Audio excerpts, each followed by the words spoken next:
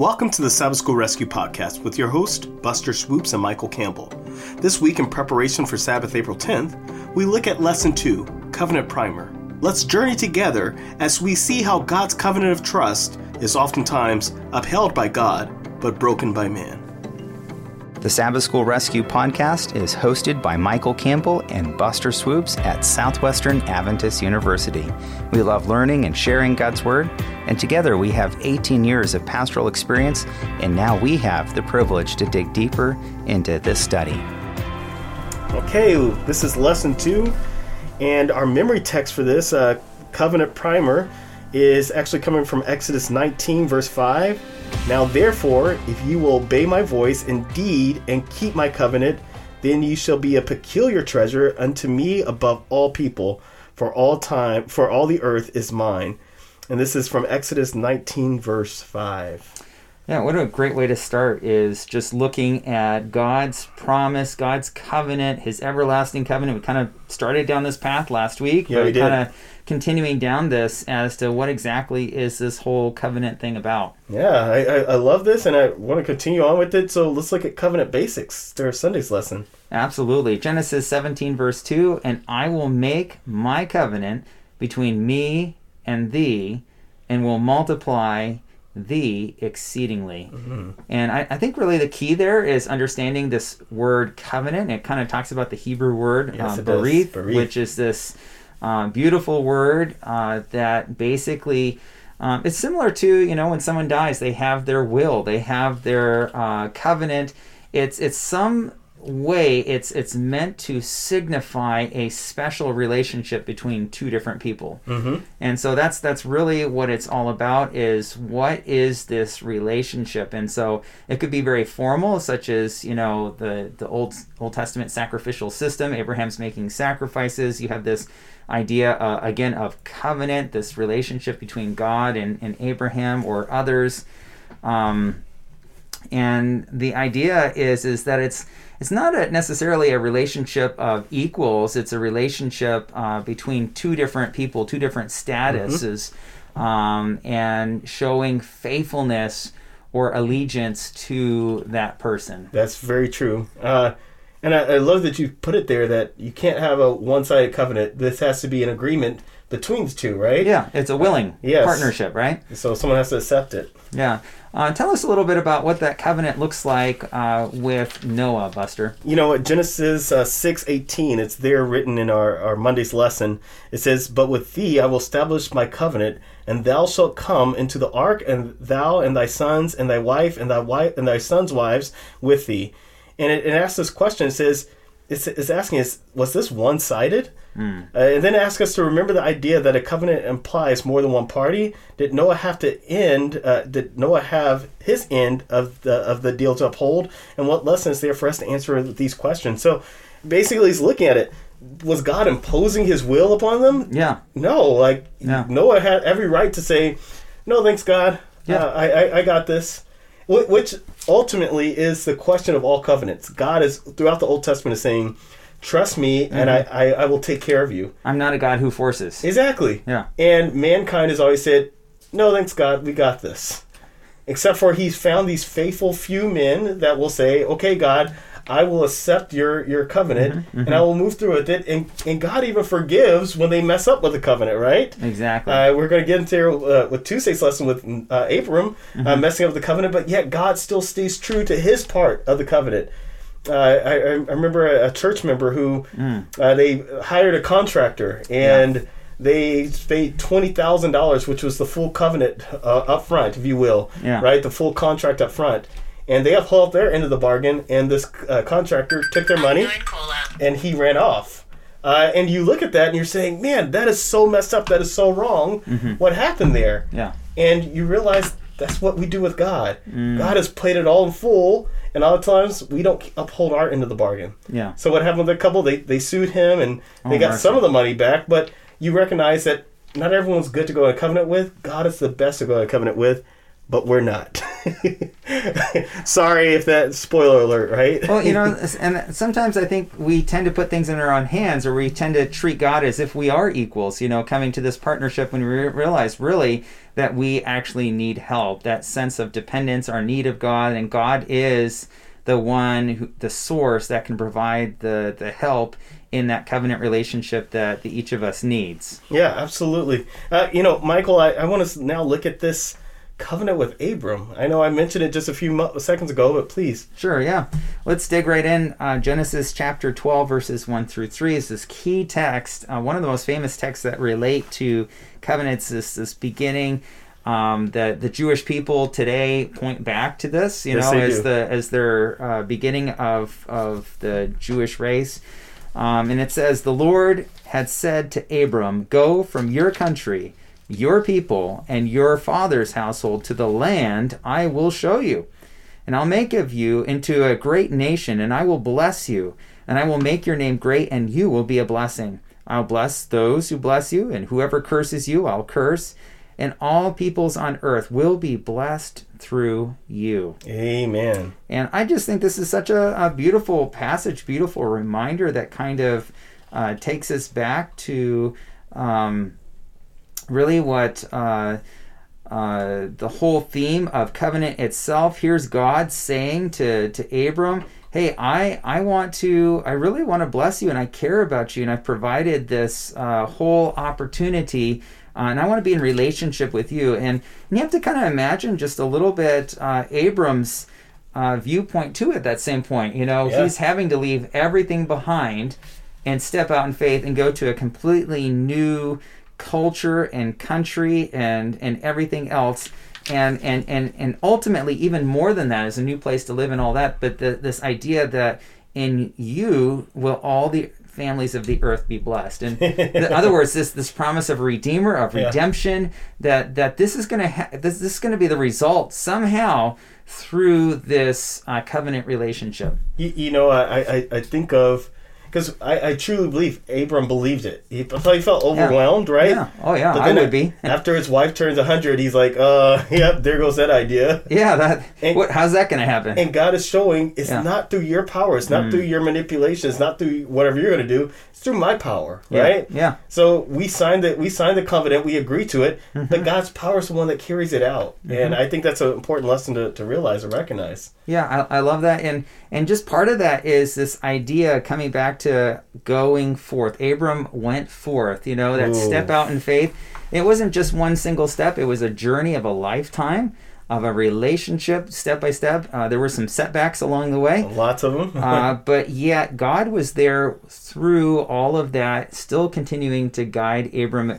And again, he didn't force, like you said, but as he was willing to be made willing, as he was willing to go into this new land as an adventure, and God blessed in such amazing ways that I'm sure he would have never dreamed or imagined. Well, we've looked at Noah, we've looked at Abram. Buster, tell us a little bit about Moses.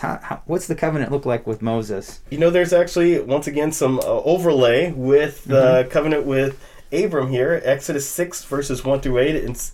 I'm not going to read the entire thing, but it says, "Then the Lord said to Moses, 'Now you shall see what I will do to Pharaoh, for with a strong hand he will let them go, and with a strong hand he will drive them out of his land.' And God spoke to Moses and said to him, I am the Lord. I appeared to Abram, to Isaac, to Jacob as God the Almighty, but by my name, the Lord, I was not known to them. I have also established my covenant with them to give them the land of Canaan and the land of the pilgrimage in which they were strangers." He's talking about all these different things he's done, and then it goes down here to verse 6. "Therefore say to the children of Israel, I am the Lord your God. I will bring you out from under the burdens of the Egyptians. I will rescue you from their bondage, and I will redeem you with an outstretched arm and with great judgments." We see that God's hand is just with them. He's taking care of them. He said, I was with Abraham, I was with Isaac, I was with Jacob. I'm going to be with you as well. And it says, what covenant was God talking about? That they would be as numerous as the sand is on the shore, right? Yeah. Is telling them, just remember those covenants of old, because these covenants have fluidity through them. They're not just they're not just linear in this way, but they're fluid as well. So the promises I made of old, I will continue to make with you. Wow. And also, how was the Exodus to be a fulfillment of his part of the covenant promise? Because if the Exodus didn't happen, then their lineage would have ceased. Yeah. And God would not keep his promises, but God always keeps his promises. And also we see the parallel that we can find between God promised the people here that he promised with Noah before the flood, which is, once again, he's not going to leave them nor forsake them. Yeah. Just as he was with them and repopulating the land after that, he's going to be with them as making sure that, once again, he's going to keep his part. Will you keep yours? Well, that just keeps coming back to this theme that God is such a gracious and loving God, and he's the better end of the deal, so to speak, right? He is. That we're the ones that kind of, children of Israel, that in the stories of the Bible, they're the ones that kind of let go of the covenant. They are forgetful, or they lose faith, or whatever, or they just kind of look away for just a moment. But God never does. No, he doesn't. He is always the one who's faithful, and I just love that. And as you're, these moments that you described, that sometimes they can look a little bit bleak from a human perspective, and yet God takes glory in showing his strength in our weakness. Speaking of bleak, let's talk about the covenant with us, right? Yeah. Because we're still under a covenant. Tell us about this new covenant, Michael. Absolutely. And it's interesting. I think a lot of people kind of get mixed up because they say, well, old covenant, new covenant. They're kind of thinking maybe like Old Testament, New Testament, or something like that. Let's go give a clue here. It's still fluid. Right? It is. Yeah. But that's not really the idea here, because the idea is God saves, and that never changes. Yeah. And so here you have God working through ancient Israel. And interestingly enough, this is one of the powerful arguments against that kind of Old Covenant, Old Testament, New Covenant, New Testament, is this idea of a new covenant is actually in the Old Testament. And that's our passage here, our key scripture text here in Jeremiah chapter 31, verses 31 to 33. The days are coming, declares the Lord, when I will make a new covenant, right? I'll make a new covenant with the people of Israel and with the people of Judah. It will not be like the covenant I made with their ancestors when I took them by the hand to lead them out of Egypt, because they broke my covenant, though I was a husband to them, declares the Lord. But this is the covenant I will make with the people of Israel after that time, declares the Lord, and I will put my law in their minds and write it on their hearts. I will be their God, and they will be my people. Amen. And it's just such a powerful passage, because, really what we see is God's working ultimately all throughout Scripture, all throughout salvation history, for his purposes to save humankind. And so as God is doing that, God keeps looking for one way, and if that doesn't work out, he'll try a different way, and he keeps going back and forth. And so he works with ancient Israel. He has the children of Israel, and I think really what this passage is talking about in the context of Jeremiah is they had taken all those good things that God had intended to teach them about him, and they had made it so formulaic and so wooden and hollow, that as if by keeping the Sabbath that would somehow save you, or all of these religious forms and rituals, they had made it into an end in and of itself. Yeah. And by contrast, God's saying, not really, that you kind of missed the point here. Yeah. You know what, Michael, as you're speaking there, I mentioned the word bleak earlier. It's bleak because God did something that's amazing, at the same time it can be daunting, which is he now placed a responsibility corporately, not only corporately, but also now here individually. Yeah. And the corporate usually likes to control the individual, but at the end of the day, God is saying, you as a person, it's your responsibility whether to follow me or not. Yeah. Right? So you no longer have to go through Moses. I am your Moses, right? Yeah. I am when Christ said, this is the new covenant in my blood, all salvation leads through Christ now. Yeah. But it's our responsibility to return to Christ, yet it's also our corporate responsibility to remind us as individuals what our responsibility is. Love it. So hopefully it's not bleak for us. It is actually bright because our eyes are fixated on Christ, who is the brightest ever, right? Yeah. And I just want to come back to this, the covenant never changes. So no, there's not a discontinuity between the Old and New Testament, or the Old and New Covenant, excuse me. This is still God's everlasting covenant. That's what this Sabbath School Quarterly is really focused on, is this idea of everlasting covenant. And I just love that, because God never changes, and his purposes towards you and me and any of our listeners that hear our voice, God loves you, and he says, I want you to be in heaven and spend eternity with me. Amen. You know, I love that the lesson here for you, Michael, brings up 31, 34. No more shall every man teach his neighbor and every man his brother, saying, Know the Lord. They shall all know me, from the least of these to the greatest of them, says the Lord. For I will forgive their iniquity, and their sin I will remember no more.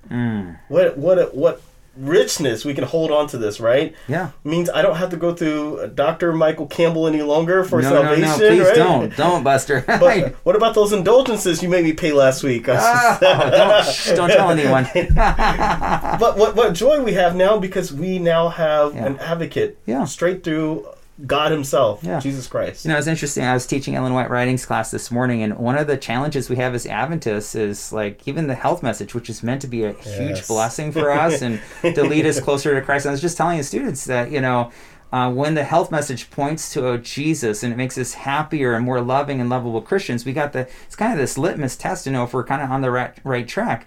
But there are some people that make the health message into an end itself too, right? Yes. And I just noticed as we were talking about this, I saw lots of heads nodding from my students, like, oh, not again, right? Yeah. I mean, they're clearly, you know, could empathize and understand exactly what I was talking about, but those are meant to be good things. Yes. But if we make that a means to we all have our different ways that we like to do that, and they're all good things. Just like keeping the Sabbath, and it's talking about this with ancient Israel, all those things that God had meant as lessons for them, but they had become hollow. And Jesus says, hey, what I really want is your heart. I want to write your laws on my heart. And I just think that's such a beautiful thing, that Adventism is at its very best when we keep Christ at the center of our Adventist experience. Or, to put it another way, Adventism's at its very best when we allow Christ to penetrate to the deepest parts of our heart and surrender to him. You know, bringing this point home, last class period as a class, we're discussing John chapter 13, 1 through 38, and 34 and 35 talks about love one another. You know, this is the new commandment I give you. And the student says, we don't do that very well as Adventists. Ouch. And you know what? And I share it with her. I said, you know what? You're right in a lot of aspects, but I will say this. If you're waiting for the responsibility to fall on everyone else, you're going to be waiting for a very long time, because the responsibility relies on you. Wow. A lot of times we're saying, I'm not being loved enough, and God is asking the question, are you loving enough? Meaning our responsibility is to be models, typos, which is a type of Christ in other people's lives. But as Christians, as Adventists, sometimes we're waiting for the world to do that for us, and God is saying, no, I'm calling you to be my ambassador. I want to do it through you. What are you waiting on? I've been waiting on you for an eternity. Yeah. When are you going to start? And so that's our responsibility. Start living out the covenant now. Yeah. Don't wait on anyone else. Like Ellen White says, loving and lovable Christian. Amen. Instead of pointing the finger somewhere else, point it at myself. Amen. Yeah. Amen. Well, I think that puts a wrap for another week. So this is Swoop and Swoopes signing out. As we put a wrap on this week's lesson, this is Campbell Swoopes signing off. By the way, we want to give a shout out to our sponsors, the Southwestern Union of Seventh-day Adventists and Southwestern Adventist University, which has for over 125 years provided a Christ-centered education just 20 minutes south of Fort Worth, Texas. We love teaching with personal colleagues, offer quality academics, and provide numerous ways to get involved both on campus and across the globe. To learn more, visit swau.edu or check us out on Facebook, Twitter, or Instagram. Also, be sure to join us again next week as we continue to explore God's Word. You can make sure not to miss an episode by joining us at sabbathschoolrescue.org.